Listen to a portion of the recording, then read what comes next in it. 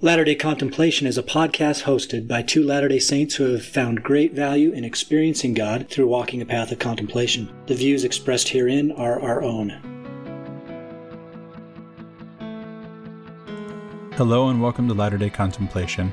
We're your hosts, Christopher Hurtado And Riley Risto. Latter-day Contemplation started as an exploration of contemplative practices from many traditions to enhance our discipleship of Jesus Christ. We're by no means experts in the topics we discuss, but what we have is an openness to questions, a hunger to discover truth wherever we can find it, and a desire to share in the transformative life of inner peace. We love that you've joined us, and we hope that you find value in this community. Well, hello and welcome back to Latter-day Contemplation. This is Riley Risto. And I'm Christopher Hurtado. This week, Chris, we kind of bounced a couple ideas off of each other, and one idea that I had that I think resonated with you was this idea of contemplative consumption. Yeah. So contemplative consumption, we kind of opened it up into a couple categories, and we thought about the food we consume, the resources we consume via our consumeristic culture, and then maybe the media we consume. And the key question, or the contemplative question that this opened up for us is, do the things that you consume reflect the kind of person you are and want to be? By opening up that question, what we hope to do is not come across as preachy or superior in any respect, but to open this question for not only the listener, but for ourselves, and start considering all of the many ways that we consume and how that reflects upon where we are and where we want to be in our lives. Yeah, what brought this up for you, Riley? I've been thinking about this topic for a while, but the one that kind of spurred it for me is on Instagram. I follow this hormone specialist named Lane Kilpatrick. He's based out of Salt Lake, I believe, and he does these Instagram videos where he highlights various products that are commonly consumed in America, primarily. Everything from food dyes to the water we get from our taps, bottled water that we get, various forms of packaging like plastics.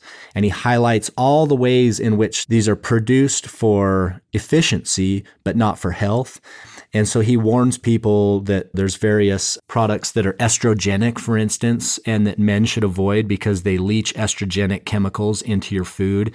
It's something that's been on my mind for a while. And it kind of opened up into a larger discussion when I started talking this over with you about what are the many ways we consume, not just food, but resources in general, including stuff like media. And so we want to open this up and start talking about this categorically, and then hope to wrap it up sort of holistically and see if we can just be a lot more contemplative, mindful of this way in which we live. The first inkling I got about what consumption entails that opened my mind to it was a few years back. I was reading Thich Nhat Hanh, and I think it was Living Buddha, Living Christ. I'm not positive if it was that one or a different book. I've read a few of his, but at one point in the book, it talked about mindfulness and the Buddhist monk tradition of extreme mindfulness, taking it to the level of even eating. And I remember him talking about each mastication of a bite, being mindful of each mastication. So like chewing, each time he chewed on a piece of food, realizing the source of that food and the nourishment that it was providing, and just the mindfulness that was brought to his mind when he eats. He noticed that when he eats, in an attitude of mindfulness, one of the things that happens for him, among many others, is that he becomes much more mindful about his overall impact on his environment. Isn't that interesting? Absolutely. I mean, and this is the beautiful thing about this is when you open up this line of thought and you start employing it throughout your day, realizing the many ways that we consume.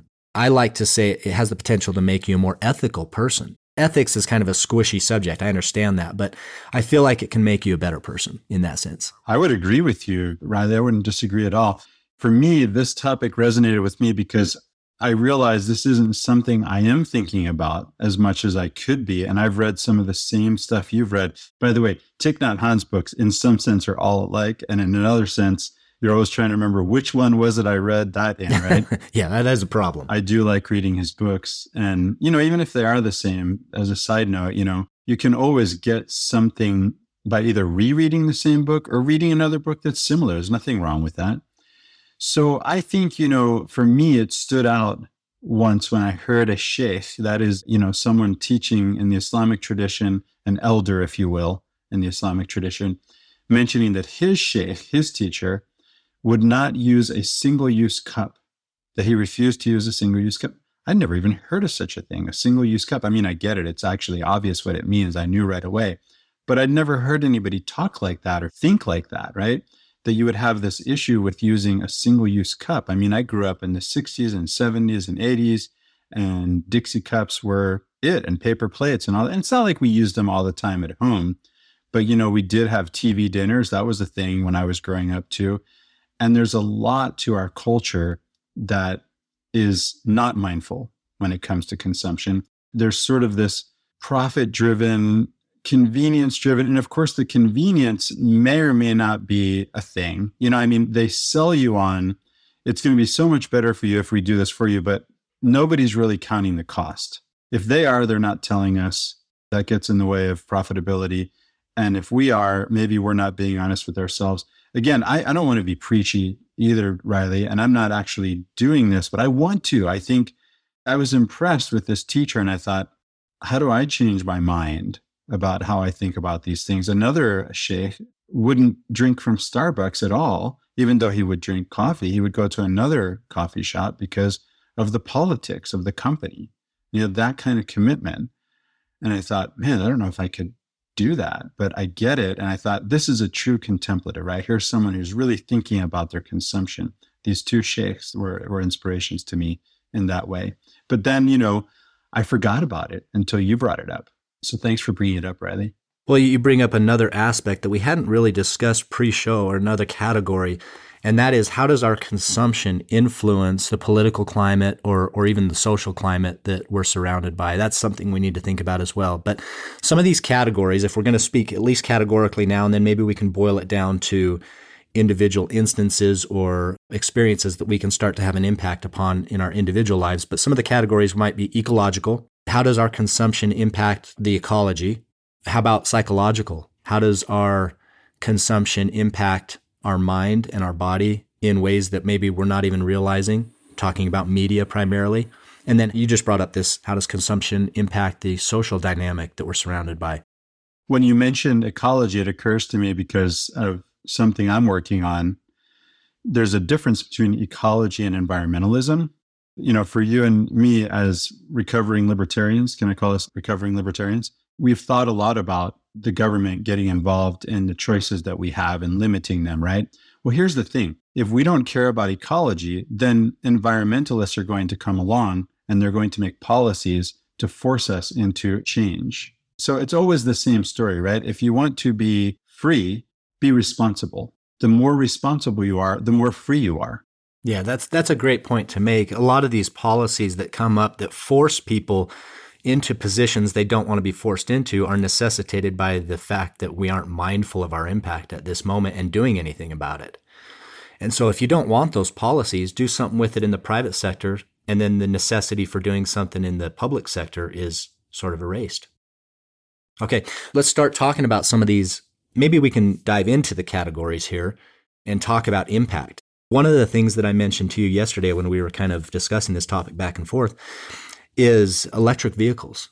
The irony of this is electric vehicles they've become more popular in response to our impact on the planet due to our consumption of fossil fuels. And so it's almost like a vertical step up, some kind of a hierarchy of energy use, right? It's not a footprint-free use of energy by any stretch, right? There is an impact on the environment when we use even more energy efficient modes, of transportation. It's just a different impact.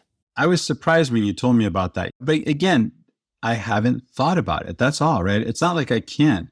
That's the thing, is turning on the contemplation, right?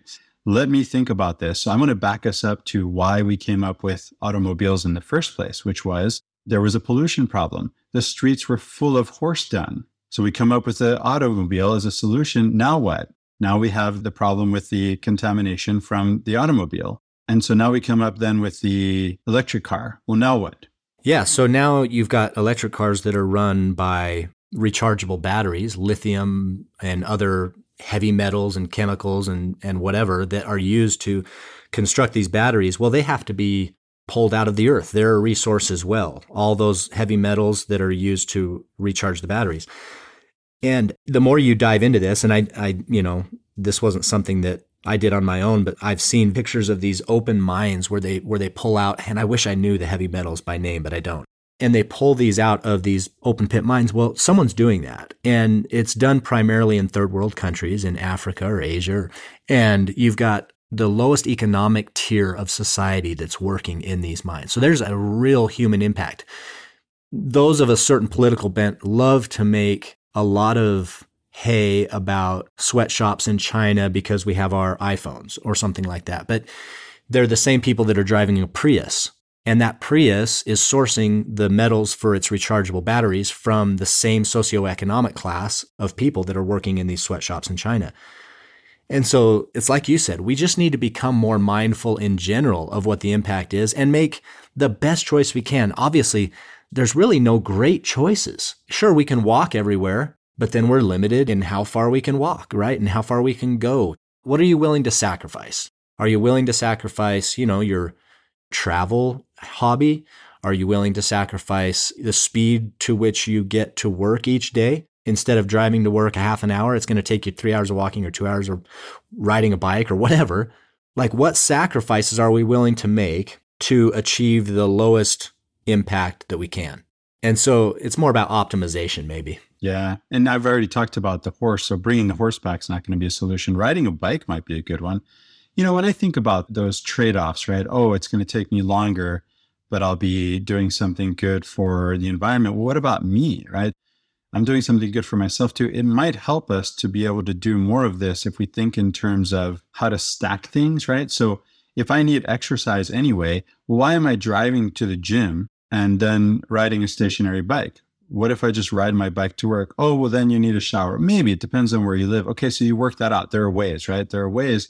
This conversation really is just an invitation to consider the possibilities. And by the way, it's hard to talk about ecology without talking about environmentalism because of the relationship I mentioned. We don't mean to be political in this discussion. It's almost impossible not to think about environmentalism when you're thinking about ecology. Right. So another example that we talked about is your daily shower. How many people will sit in a hot shower just because it feels good? They'll go 30, 40 minutes sometimes in a hot shower, just steaming themselves and getting all lethargic or whatever, just because it feels good, right? And the amount of water that's used in a shower that takes half an hour, I don't even know. What is it, 70, 80 gallons? It's got to be a ton of water that's used, right? The energy that's used to heat a new batch of water for the next family member that jumps in the shower after you. One way that accomplishes two things or kills two birds with one stone to reduce that would be, hey, let's do cold showers. This is all the rage, right, Chris? I've been enjoying it. I really have. I can't take a hot shower anymore. I can take a warm shower, but no hot showers. So I take a cold shower in the morning. If I have a shower in the evening, it's warm, lukewarm. Yeah. And it's more of like a relaxation tool. So you're not spending a half an hour in there like re-soaping yourself or whatever. It's just like, I'm going to jump in, get me calm, and then I'll go to bed. Something like that, right? Yeah. I mean, I guess in that shower, I'm a little bit more guilty of using maybe more water than I need to. I mean, it just depends. What are you doing? Is it hygiene or hydrotherapy? And maybe there's a place for hydrotherapy, but are you doing this every day? I don't know. Those cold showers are quick though, aren't they? They are. Mine are about 2 minutes, but it's a wake up, man. It's the best thing you can do in the morning. It just energizes you. Your skin feels electric. I've been doing it for, 5 years, and I'm kind of on and off, but I've been pretty consistent for the last couple of years of a daily cold shower. And I can be in and out of a regular shower like most people in 5 minutes, but I tend to find if it's too comfortable that you hang out in there.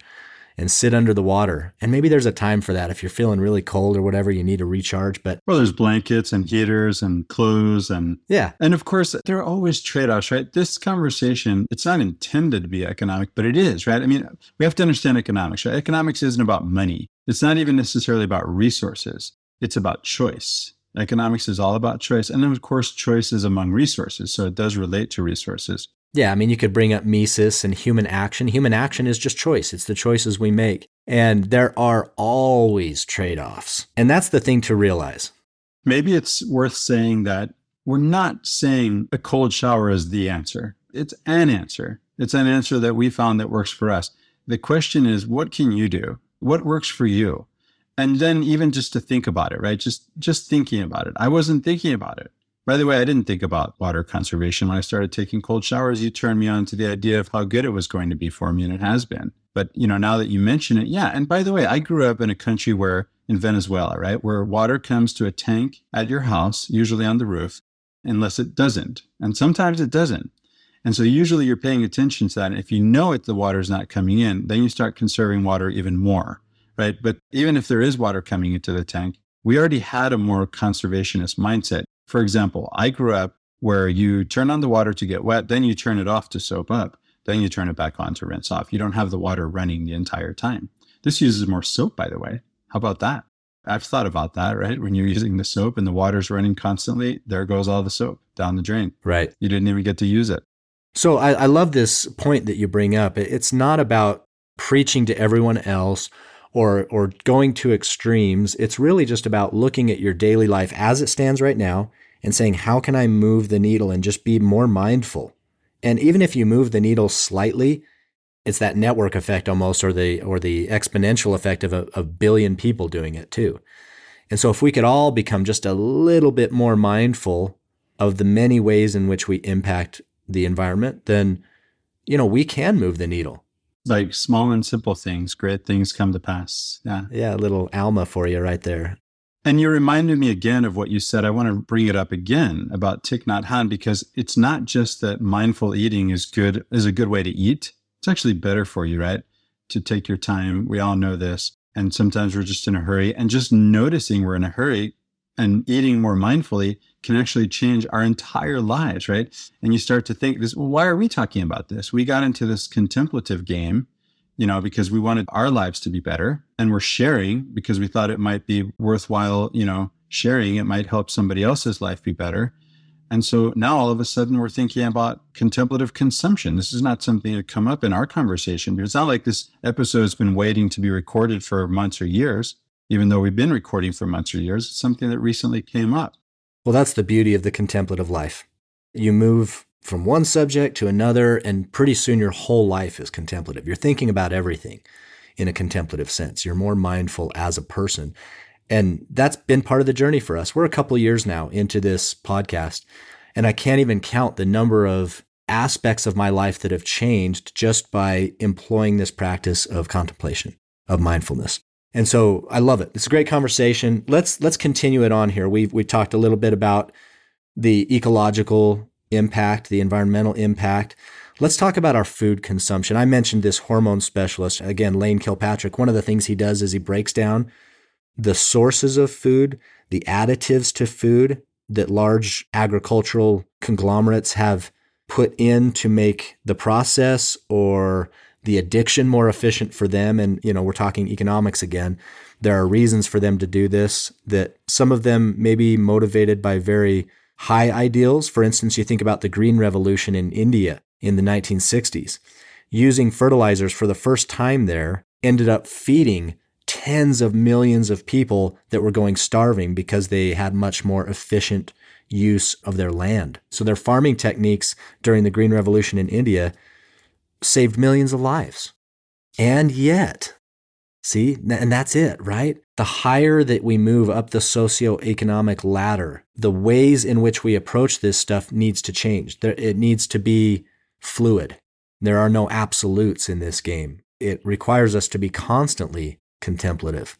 Yeah, because now we're in a place where we're not starving. And as a matter of fact, many of us are glutted. Yes. But we're destroying the soil. The less nutrients there are in the soil, the more nutrient deficient our food is, and then we need more of it, even to be satisfied.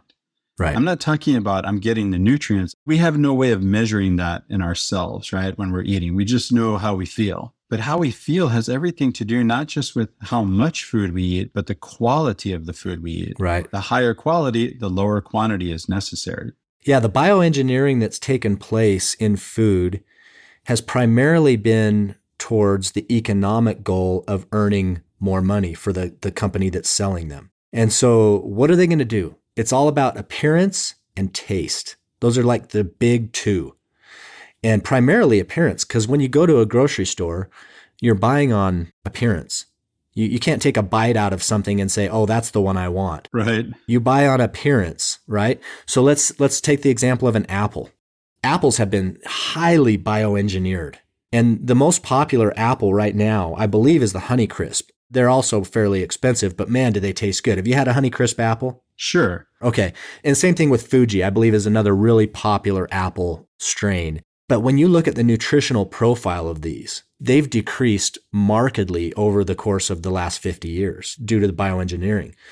They're bred for appearance and taste. You're going to get a nice outside skin on this apple. It's going to look really appealing. It's going to be free from deformities because they spray the hell out of these things, pardon my French, with pesticides that are going to kill anything that might leave even a minuscule scab on the skin of this apple. And so it's just not good. It's not good for us nutritionally, even though it tastes dang good. What's the next step in that process? Do you quit eating apples, or are there other alternatives? Yeah, I don't relate as much to this as a Venezuelan, coming from a place where the fruit and vegetables, the produce, it comes from closer. It's not necessarily this kind of big agriculture, monocultures. Monoculture is really bad for soil too, by the way, where you do buy it, you do look at it and you touch it, and you can even taste it, by the way. Someone selling fruit and vegetables in other countries will let you taste it sometimes, right? So you need to see what you're getting. But the fruit doesn't look in any way uniform. It's not the same color, size, shape. You get all kinds, right? I know that variety is one of not only the spice of life, as my grandmother taught me, but it really does make a difference in your health the more variety you get in your diet. Not eating just the one kind of apple or only apples, but eating other kinds of apples or other than apples, etc. No, that's a great point.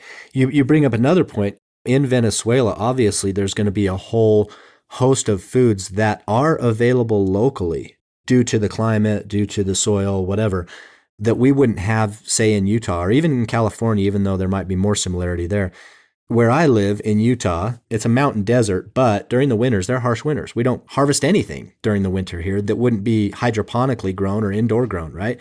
Everything during the winter, in terms of fruits and vegetables, would be imported into the state from other states or from other countries. Now, that's not 100% bad, right? That's not a terrible thing. It gives us, for instance, better health because we have more variety in our gut, the gut biome. That's all important, right? But there's something to this idea, and it was touched on in the Word of Wisdom when Joseph Smith mentioned eating fruit in the season thereof. We might even consider doing an episode on that and bringing somebody on, because it really does matter when you eat things in ways that we've lost track of because of these modern conveniences. We have our food trucked in. By the way, if your food was trucked in, not only is it older or it was picked when it was green and not ripe, then there's the fuel and that, all of that, right, comes into play. And of course, if you can afford it in some sense, who cares, right? Maybe that's how we think. And maybe we should think in other ways. Maybe we should care. Maybe we should think more about other things than just how much something costs or how it looks or how it tastes. It's hard for people who are eating highly processed foods, a lot of junk foods, a lot of, eating out, to think about eating healthy sometimes because they don't like the taste of it. It hasn't been bioengineered. There are no chemists behind it to make sure it tastes in a certain way. What do we love? Fat and salt together, especially. This is what makes McDonald's French fries so good, right? Everybody loves McDonald's French fries until you don't. But for those who do, they have the perfect combination of, by the way, I forgot sugar, fat, salt, and sugar. The other thing that we completely just flew by when I asked the question of there being another way is food preservation. Yeah. And what we used to do is in the season thereof, we would harvest and preserve. So you could still eat it. Yeah, you could still have a winter, apple if you wanted, but it was going to be bottled, And by the way, that changes something because this is where fermented foods come from too, right? Sure. Fermenting foods is a way of preserving them, and you get so many benefits from eating fermented foods. Does it help with the winter blues? I don't know. We'll have to ask a nutritionist. Okay, so, we've brought up a couple points there. Again, just contemplative points. This is, and it can come across as preachy. We're trying hard not to do that. I don't bottle. My wife's grandmas, they both bottled. My wife's mom bottled. My mom bottled foods. It was common just a generation ago. But again, you mentioned the term lost art. It's become lost to us a bit. Yeah, part of this conversation really does touch on that. There are so many ways in which I've noted over the years and with my travels and studies, there's wisdom, there's lost wisdom. The ancients, they knew more than we do in some senses, right? We think we're so modern, we're so sophisticated, yet I keep finding here and there and everywhere when it comes to this topic that they knew something we don't know. And we do well to look back to that knowledge, to look for that lost wisdom. Well, I think there's costs and benefits to living in the modern age. One of the costs of efficiency is not all bad. Efficiency can be great, but one of the costs of efficiency is that it has taken priority over other methods. If something's not efficient, we toss it out. Bottling is not super efficient time-wise, even though it preserves food. We buy food so cheaply now, and it's cheap food, by the way, so it's like a double entendre almost. Wait, you mean if the food is cheap, it's cheap? Exactly. Yeah, you get what you pay for. We get it so cheaply, and we've got such a superstructure system designed around food delivery that it arrives so easily and so cheaply and on time and everything that we've found it much less efficient to spend the time to bottle foods that we would harvest ourselves. We have a garden in our backyard. We harvest the stuff in the fall and throughout the summer, depending on how many, turns we get. But, if we don't use it, it largely goes in the trash. And I'm not proud of that. There's a better way to do it. But because food is so cheap and available to us, it's not efficient. And so that's something we need to change. We need to change our mindset about that, become more contemplative about it. Yeah, by the way, if anybody's thinking, what could I possibly do to change these huge economic forces? That's not what this conversation is about. Then again, it is, because it starts with the man in the mirror always, right? You just do what you can do, choose the right, let the consequence follow. If everybody does it, it does make a difference. Even if everybody does a little bit, it makes a big difference in the end. You reminded me too, Riley, there's something in what you said about efficiency that reminded me of our conversation with Catherine Knight Sontag a couple of episodes ago. That's a great conversation, right? Where we dealt with this, because this idea of efficiency and valuing that, not that efficiency is bad, as you've said, but valuing it above other values. That's masculine. Is a very masculine way of doing things, right? And that's not the only way to do things. And I think we have ourselves in a little bit of a crisis. We hear about economic crises. We hear about environmental crises. There are all kinds of crises. But I think all these crises are somehow related. They're part of the modern world. They're part of being modern people. We're making changes and we're making progress, and change isn't necessarily progress, right? Progress implacably demands change. I once read this on a poster in an airport, but not all change is progress. Yeah, you bring up this idea of the impact of the one when combined with other ones. I think that's the crux of that phrase, act locally, think globally. Yes. If you just do your part, lift where you stand, so to speak, to pull from a conference talk quote, if we lift where we stand, it does make an impact if enough people do that. But the only person you're responsible for is you. Just do you. If you can do you, it does make an impact. And hopefully this conversation gets across again the idea from Thich Nhat Hanh. Eating contemplatively isn't just about eating. It's just one of the things that Thich Nhat Hanh did contemplatively that add up to a life that's more meaningful, that's more mindful. And more grateful. And more grateful, yes, exactly. That impacts me. Whether it impacts the globe or not, it impacts me. But of course it impacts the globe. It impacts how I live, how I feel, how I treat others, etc. Right? It ripples outward in these, what we call hierarchical circles, right? Which relate again to Confucius. We talked about this before, right? That there's what you do in yourself, in your family, in your community. And sometimes we're thinking too big. We want to make environmental policies for the globe or for the whole planet or for our country. Just think locally. Think about yourself. That's where to start, right? So let's shift the conversation to the next category, and that would be what we consume in terms of media. And if you actually think about it in relative terms to the environment, it actually makes sense that way. Consider your body, your soul, your spirit as the environment or the ecology in which you're participating, and you consume media that has an influence on that bodily ecosystem, that spiritual ecosystem. I like that. And when you do that, it's a very parallel conversation, isn't it? Yeah, it really is. I hadn't thought of that. Taking care of your body is like taking care of the soil. Right. Well, dust thou art. And your mind too, right? Let's not forget our minds. Yeah. So I'll give an example of this. I read a Facebook post. It was 7 years ago. It said, in the time you spend on Facebook, you could read 200 books a year. And I thought, really? I don't know if that's true, but I could read some books. And I'd already felt like I'm just wasting my time here. Maybe it would be more productive or more, not just productive, right? But maybe it would better feed my soul to read good books than to scroll on Facebook. And so I quit Facebook and I read 1,000 books over the last 7 years. I worked my way up to that promised 200. And sure enough, I actually can read a book every day now. That's possible.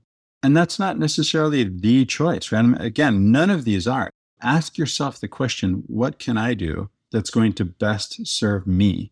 And this sounds selfish the way I put it, right? But everybody wins. Think about what's best for you. Ask yourself, what is the one thing I can do that would make a difference in my life and in my family and in my community? And you'll come up with an answer. That answer comes from your soul. Just listen. Ask the question, pause, and listen. I'm struck by this comparison. And there's actually an etymological root that makes the comparison maybe even more apt. And that is that human, the word, is derived from this idea that humans are from the dust, but not actually the dust, right? Humus, living soil. Yeah, it's soil. So if we consider ourselves as soil, what would the best way to nourish our soil be? And we talked a little bit about food consumption. That's one aspect. But now that we've shifted into media consumption, how could you nourish your soil with media? And what impact does that have overall? Not just mentally, intellectually, but maybe physically. There's got to be a physical reaction as well when we nourish our soil with chemicals that don't actually provide any nourishment. I mean, maybe we're just dumping fertilizer in that kicks out a bad product. Or even images or ideas, right? Anything we consume. Yeah, I think it's all part of it. And just like a gut biome is made healthier through variety, maybe our minds are nourished by that same kind of variety. Maybe the soil of our mind also needs that sort of variety. And so you think about artistic works and poetry and visual arts, the structural arts, maybe nourishing our minds, the soil of our minds with all those different expressions really improves our mind biome. Yeah, it occurs to me there's a difference too between entertainment and leisure. Right? So leisure is thought of as synonymous with entertainment. I would say part of leisure is entertainment, but another part of leisure is friendship, writing letters, service, exercise, so many things, right? Well, I think you can parse out a difference between leisure, which is being acted upon for the most part, and active participation or just an active lifestyle. And that's more participatory and sort of, well, it's acting as an agent. Yeah. When we engage our mind in an activity, engage our body in an activity, I think there's a greater reward than just letting something happen to us. Yeah. I think there's a place for both, but I do think that when you talk about the difference between leisure and activity, I would kind of parse out a difference there between leisure and activity. Leisure tends to be something that takes our mind off of our life. It distracts us from the things around us. It just sort of like takes us into another world. I think of sitting on a couch and watching a movie. I'd call that entertainment. When I say leisure, what I mean is you're not working. We have to work. Yeah. That's part of our life. The part of our life that isn't work is leisure. what are we going to do with it? Are we going to be passive, as you say? And you make apt comparisons, right, between passivity and activity. But I think of leisure as including active things like, I said, again, friendship, letter writing, service, education, even continuing our education as adults, right? Adult continuing education, all of that is part of leisure. It's part of what we do when we're not working. But what's happened is more and more leisure becomes only entertainment. Mm-hmm. It's either watching TV or movies or scrolling on Facebook, right? It's just, what can I do, as you said, to distract myself? And that's not regenerative. It's not restorative. The irony of just sitting and doing nothing in silence is that it's much more restorative than scrolling through a feed. Yes, exactly. It's almost like the power of sleep. Sleep is healing. Sleep regenerates the body. It's a time when we're doing almost nothing. There's no active involvement, yet that's much more regenerative than not sleeping. You need that. Yeah, we're back to the productivity and efficiency conversation. We are actually giving up sleep in the name of productivity. And not only does giving up sleep in the name of productivity not work, because it actually makes you less productive, believe it or not, but it's harmful, right? It's harmful to ourselves to give up sleep in the name of anything. So given the choice between a leisure activity that doesn't really nourish our soil, okay, you talked about scrolling through a feed or something like that. I think I would consider that one of those activities. Given the choice between that and sitting in silence, the better of the two would be sitting in silence. Yeah, just meditating. It's not as if nothing is happening in that space of time. There's stuff happening in that space, and it's healing and regenerative. By the way, when you sit in silence, if you're not used to doing it, even if you are used to doing it, even as a meditator, all these thoughts pop up. Thoughts that have been covered up, right? They've been covered over by the Facebook feed or whatever, the TV, distractions. You're not facing your own thoughts, your own fears, your own hopes, your own dreams. You're not really thinking about those. So just taking time to just quietly contemplate. Meditation sounds intimidating to someone who doesn't do it. I know that because I've been there. And yet all we're talking about doing is just sitting quietly and thinking. When it comes to actually meditating, it goes maybe a step further in focusing rather than on our thoughts, on our breath, so that we can, in a sense, get out of our thoughts. Now, of course, thoughts come up. You don't beat yourself up. You just notice it and go back to your breath. But one of the things that I notice is how busy my mind is and how restful it is to meditate. It's, some say, more restful than sleep. It's restful in different ways, right? One rests the body, one rests the mind. Meditation is rest for the mind. Well, and I would say there's a way that you can, we largely tend to frame the masculine in somewhat negative terms in a conversation like this, because we're talking about the masculine efficiency, the aspect of efficiency and living in an efficient culture. But we can actually employ efficiency to make us better consumers and nourish that mental soil. So let's say instead of aimlessly hitting the feed of social media, what if we had scheduled time every single day to meditate? So if you want to be efficient about how you employ your time, go ahead and schedule 10, 15, 20 minutes a day at a certain time that otherwise would normally be used watching a TV show or scrolling through the feed. Just schedule that time for 20 minutes of active, participatory silence and meditation. Maybe that's one way to combine somewhat the masculine and feminine characteristics. Yeah, you can even schedule your time on social media. So we're trying to say nothing is categorically bad or wrong, right? So maybe social media adds value to your life. If it does, then the question is, are you going there intentionally in terms of what you're looking at, what you're pausing on and reading, how much time you're spending on it, right? Or are you going up against, by the way, you are, I'm just telling you, you're going up against the best psychologist money can buy to get you to do something other than what you intended to do. Particularly leaving at a certain time. Right. Yeah. Everything in the algorithm is designed to keep you scrolling. So I'm an extremist. I chose to just let it go completely, to walk away from it. And, I'm back now with Latter-day Peace Studies. I got a lot of pressure from the team to be on social media. I mostly lurk. I don't spend very much time at it. And, if somebody tags me, if there's something related to what we're doing, because we're promoting peace. This is what we're doing, right? This is Latter-day Peace Studies. We're promoting peace. And this podcast is meant to promote peace. our Come Follow Me podcast is meant to promote peace. So if someone's interacting with what I've produced, by the way, notice that there's a participation in social media that's productive, not consumptive, right? That's possible.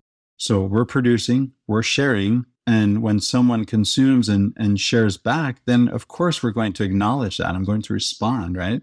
No, I like that. I mean, I use social media. I've used it for a long time. I found community there with like-minded individuals. I don't spend any time on random feeds. I mostly go to groups like Latter-day Peace Studies and some other groups that I've found a sense of community in. Yeah, it can be beneficial for sure. I try not to spend too much time there and, get what I can get out of it in the moment. But yeah, good points.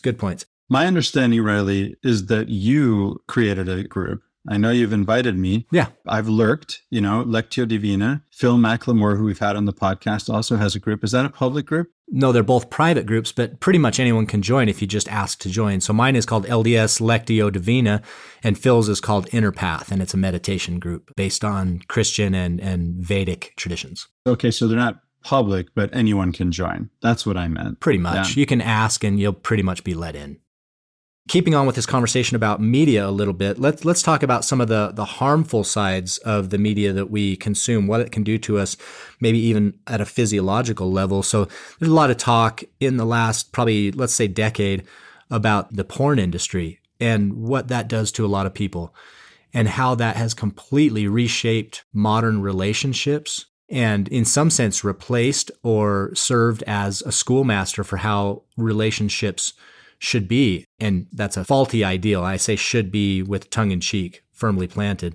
But that's where people are getting educated about how relationships, particularly intimate relationships, should work. And how damaging has that been? Yeah, porn's nothing like real life, right? And the problem is for those who don't have a real life experience until after they have a porn experience, is they bring what they think is a real life experience because they don't know better into their real life experience from this fantasy world. And it's harmful. It's harmful to them. It's harmful to their partner. It's not helpful in creating intimacy. It's more animalistic, right? Detached and objectifying. Objectifying, yes. Yeah, it's turned relationships into, instead of relating to a person one-to-one at the soul level, now it's pure subject and object. Yeah. It's what can this person do to fulfill some unmet desire that I have? They're just an object. Yeah, and that reflects greater trends in society we've mentioned here, right? All of these things are related. Everything touches everything, which is why, again, this is an invitation. If you didn't like what Riley said about porn or what Christopher said about social media or whatever, just take a minute, pause, reflect, ask yourself, is what I'm consuming leading me where I want to go? Another aspect of this same conversation would be violence in media. What does that do to the brain in terms of rewiring? What does it cause you to desire? Do we, at that point, start to seek out conflict because we want to act out this, again, it's another fantasy world, right? Or at least we welcome it as because we recognize it when it shows up. And then we, quote unquote, know what to do because we've seen the model, just like with porn, right? So we can do what we saw, something like that. So, I've had one of our listeners reach out to me to point out a show where there are no good guys and bad guys. Don't fool yourself. Oh, well, they're the bad guys. We're the good guys. That's always the story with violence, right? You have to otherize people before you can act violently against them without some kind of cognitive dissonance because they're fellow human beings, right? And so we tell ourselves, this is okay, right? There's violence, but it's the good guys acting against the bad guys. And in the end, the good guys win. No, I don't buy it. It's violence, period. It's humans being violent against other humans. And to pretend that somehow the other is less than human is folly.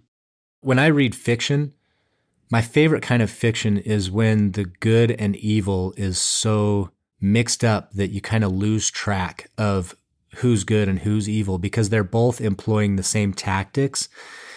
And it's simply the writer or narrator's influence upon you that causes you to think one party or another is good or evil, when in reality, they're most times using the same tactics. Good character development is when it's very squishy like that for me. Like one of the most popular shows right now is Yellowstone. Well, the good guys in Yellowstone, they're not that good. They kill people. They employ strongman tactics all the time in the name of defending what's theirs. Well, someone on the opposite side of the character spectrum is kind of doing the same thing, but we've been told they're the bad guys. The same could be said for, the very popular shows Breaking Bad and any other number of shows that have real good character development and a lot of critical acclaim are ones where the ethical boundaries are constantly being crossed. And what that calls to mind is that it's more about the tactics that we've become accustomed to as humans. Before you got into TV shows I don't know anything about, I was thinking, they have a name for that. It's called literature, right? Fiction, generally, when it's not literature, how do you distinguish between just fiction and literature? Literature is character-driven. Fiction is just plot-driven, right? So when it comes to good character development, things aren't black and white. Right? So there's that too. That's back to the conversation of there's nuance, right? It's really not having these sort of black and white rules, but actually being in the moment, being present, following the Spirit, as we say, right? Letting the Holy Ghost testify of what's true and what's right and what's wrong, listening to your conscience. But all of this takes contemplation, right? It takes actually engaging at the level of I'm thinking about this rather than just I'm going to take in whatever plot devices or narrative devices are coming at me to tell me what's what. Great literature, it's complicated. I always go to the example of Les Mis, right? I'm reading that right now. Yeah, you've got a guy who's starving and he steals to eat. Well, there's something wrong at the level of society if that has to happen, maybe, right? That's possible. In the Islamic tradition, there are had punishments. People have heard about, cutting off of hands, which doesn't have to be taken literally, by the way. There was a caliph's brother or family member who stole from the treasury and he was sent into exile. Therefore, his hand has been cut off from the treasury, right? And there was no knife employed, no sword, no actual limb severed. It's just that he doesn't have access anymore. But the point is, even for those interpreters who go with severing limbs, they would never do this in a time of famine.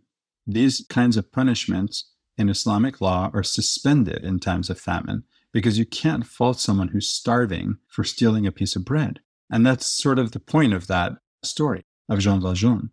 Yeah, and even the guy that is mistaken for Jean Valjean and goes to trial, I think, what's his name, Jean Michel or something like that, I can't remember.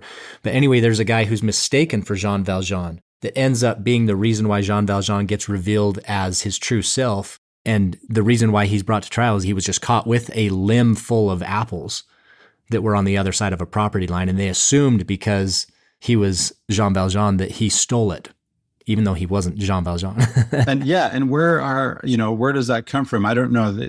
I haven't read the book. I know the story from musicals and films, Yeah. It's on my list. But, what kind of society have we created in the name of whatever we consider progress that causes this? I just recorded last night with Ben on Matthew 5 and Luke 6, and you have in Luke 6 that Jesus and his disciples were taking grain and eating it. And this isn't their grain. Remember, these guys are wandering around. People following Jesus are literally following him around. And so this is actually allowed in their law. You can't take a sickle to it. At this point, it becomes against the law, right? But you can take with your hands, which means you can take what you need. And then there's the idea of the corners, right, that are left for the needy, right, to be able to eat something.